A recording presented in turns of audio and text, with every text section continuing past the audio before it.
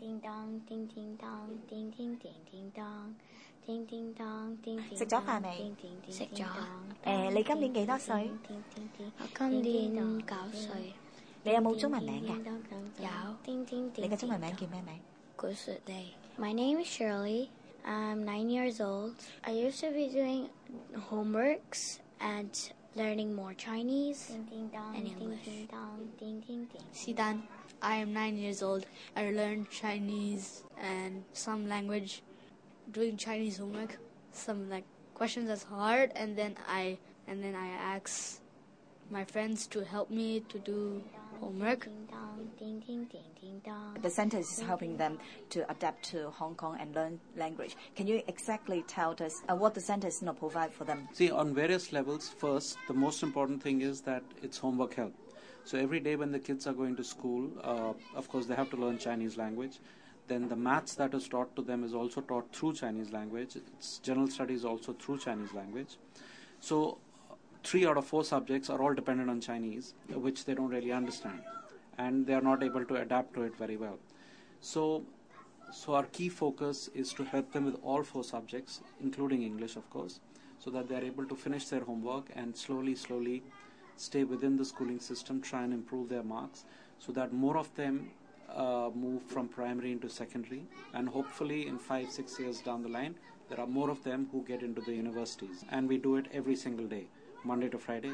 We take them on trips to, for example, Hong Kong Wetland Park and Hong Kong Science Museum, Hong Kong Museum of Coastal Defense, etc. The reason why we do that is because these children don't have the financial resources to visit these places. So when we take them to these places, it's a completely new world for them, and they feel so excited that, wow, Hong Kong has so many nice things and so many nice places. So I really must make the effort to learn the language. To do something, you have to incentivize and encourage them. See, when we set up our charity, so we always had this intention and plan that we will set up more than one centers, a network of centers, because Hong Kong, the ethnic minorities are not just staying in Yau Tse Mong district. So they're staying in Yuen Long, and they're staying in Sham Shui Po, and they're staying in Wan Chai, etc., etc.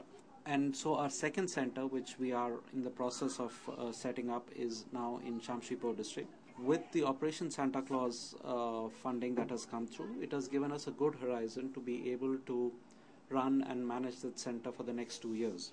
So, do you think the new center will help a lot of underprivileged students? Yes, in fact, that's a very important question, because Sham Shui Po district has the maximum number of underprivileged ethnic minority children in primary and secondary compared to any other district in Hong Kong. And of course, everybody knows it's the poorest of districts in Hong Kong. And we expect that when we open up there, we'll again be able to reach out and help a lot of students there. That is the aim. Our entire aim is to be right in the middle of the place where these children are either staying or going to schools, because then it's very easy for them to reach our center and get the help that we can provide them.